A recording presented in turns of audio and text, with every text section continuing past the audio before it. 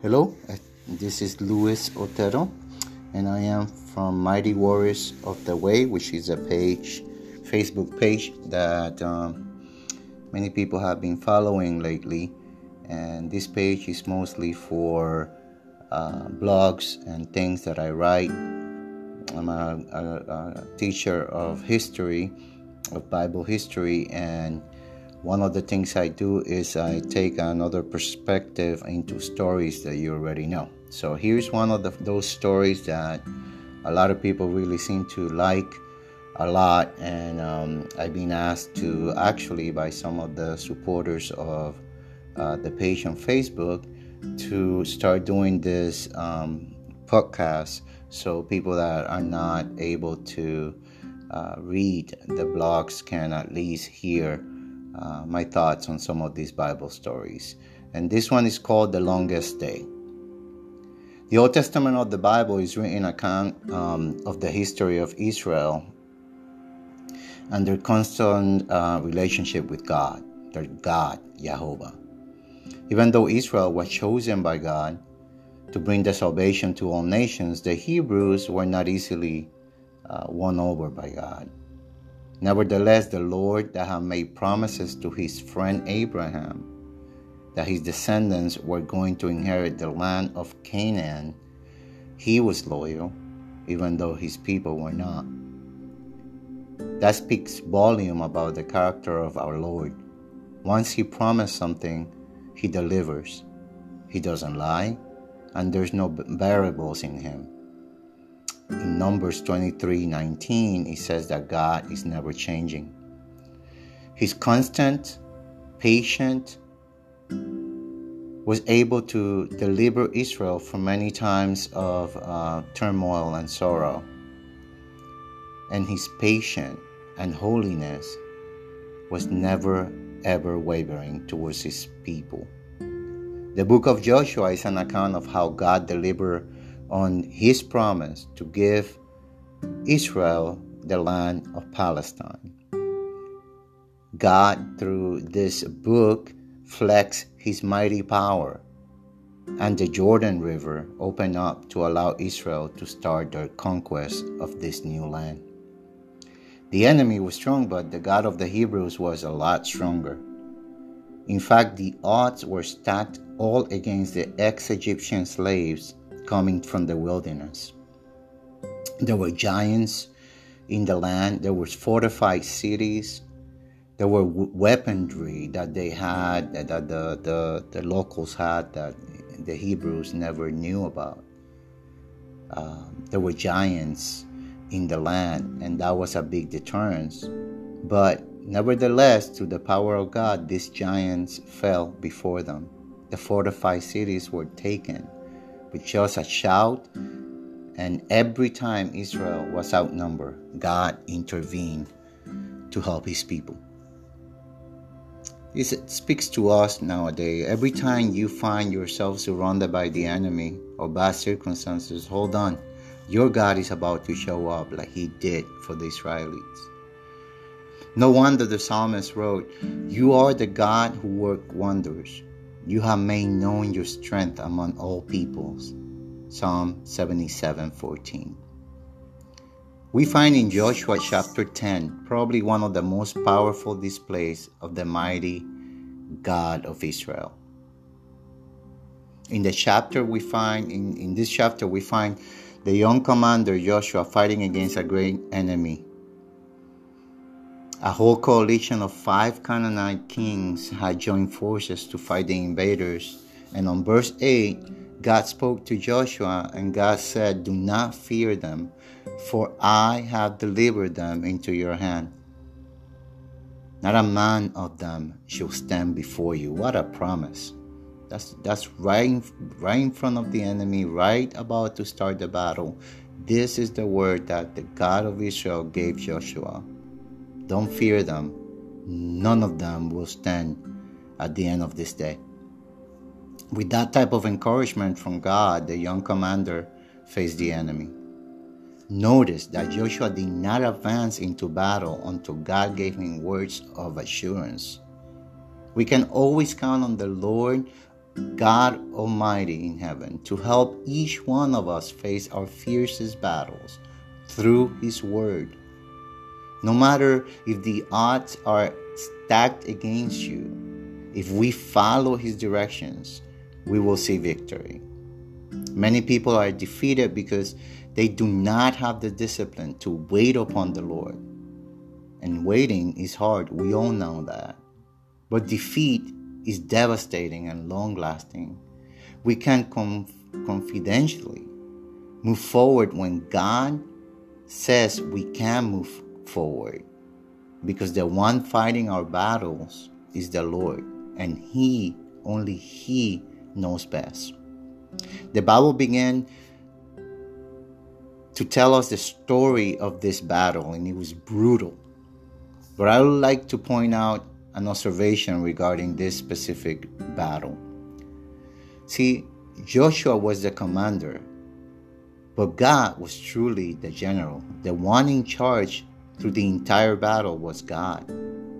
Jehovah, the Lord of hosts, was calling the shots from the get-go.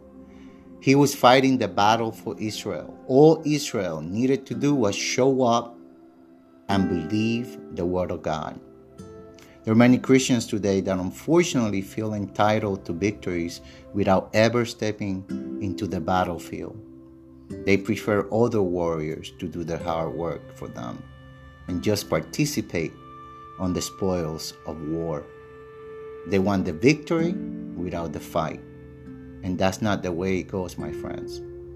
This is one of the things that this isolation that we just went through with COVID-19 had taught us. You do not need to be prayed over every Sunday and someone laying hands on you all the time for you to fight your battles. You have the power to pray for yourself. He has given you a spirit of courage, a spirit of power, not of fear. He has given you self-control. Pray and act, and then face the battle, because God is going to be with you. As a child of the Most High, you can be assured that God will fight alongside. He will not leave you alone in the fight. He tells you today, my grace is sufficient for you, for my strength is made perfect in weakness. 2 Corinthians 12:9. Finally, let me get to the point of the story that is so controversial through history. Joshua commanded the sun and the moon to stand still. Remember that? Because the day was getting short, darkness was coming. And on the verse 12 and 13 of that chapter 10 of Joshua, it tells us that Joshua knew that darkness was coming. For centuries, people preached that the reason why Joshua prayed was because if darkness fell, they would lose the battle. But that's not biblical. It's not a good reason to actually say that Joshua prayed to the sun to stand and the moon to stand because they would lose the battle. Because like I stated, from the get-go, the one in charge of the battle was God. So God would have won anyways. See, on verse 11, the Bible says that God took over the battle for Israel. The creator of all things was the one fighting. From the get-go, the battle was victorious already for Israel. The enemy fled, and God, to add insult to injury, made hail fall from heaven on the enemy that was trying to escape. In fact, the Bible says there were more enemies killed by the hail that fell from heaven than by the sword of the Israelites. That's amazing. So, if God was fighting their battle and Israel had won the day, why did Joshua pray for the sun and the moon to stand still? Think about it. God was in charge, so it would have not mattered if night would have fallen. Even in darkness, God would have won. But simple. God was showing His might not only to the enemy of Israel, but to Israel itself. The people of God were in the midst of seeing their Lord in action.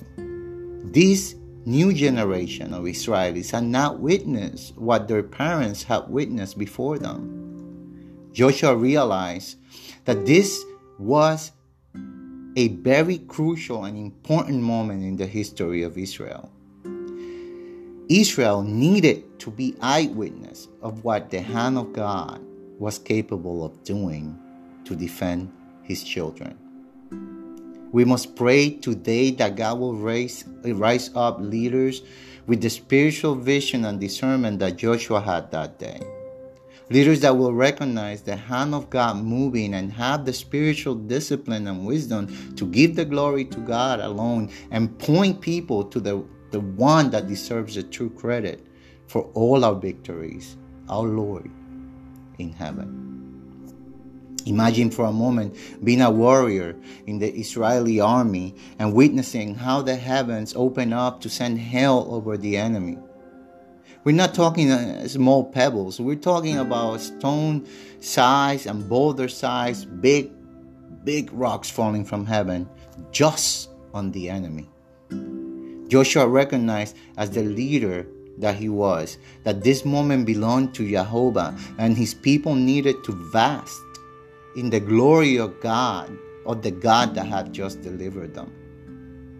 Joshua prayed, and God stopped the whole entire universe, because for the moon to stop and the earth to stop, now we know what we know about celestial bodies and how gravity and how all the planets move systematically around each other in their gravitational pools and the gravitational orbits. For God to stop the earth dead on its tracks, he must have then also stopped the sun. And everything that is in movement in the universe was stopped just because a man of God wanted the glory to be God and God alone. Israel needed to see this miracle with their own eyes. And I can assure you, for the rest of their lives, they remember the day that they witnessed God fighting for them and saving them from the enemies. They learned that day that if God stopped the sun and the moon and the planets and all the universe for them, what was there to stop them from achieving God's goal? Nothing was impossible if God was with them. Many people doubt God's power because honestly, they have never experienced the God of Israel in a personal way. We must also pray today that we could stand still long enough to also witness God's hand upon our lives. God is fighting our battles and there is victory all around us. But we are blinded by our circumstances and we allow darkness to creep in. And this is the wake-up call, guys. As believers, we needed this COVID-19. God allowed our world to stand still once again, like that ancient day in history. This time it was not the voice of a faithful, valiant warrior screaming, "Sun, stand still over Gibeon, and moon in the valley of Ajalon." But today it is the voice of the Spirit of God saying, "Stop. Look around you. I'm still God, and I'm faithful, and I'm in control, and I will deliver you from this struggle." This is not our battle. The battle belongs truly to the Lord. I pray the sun also stands still in your heart today, long enough for you to witness the hand of God in your life.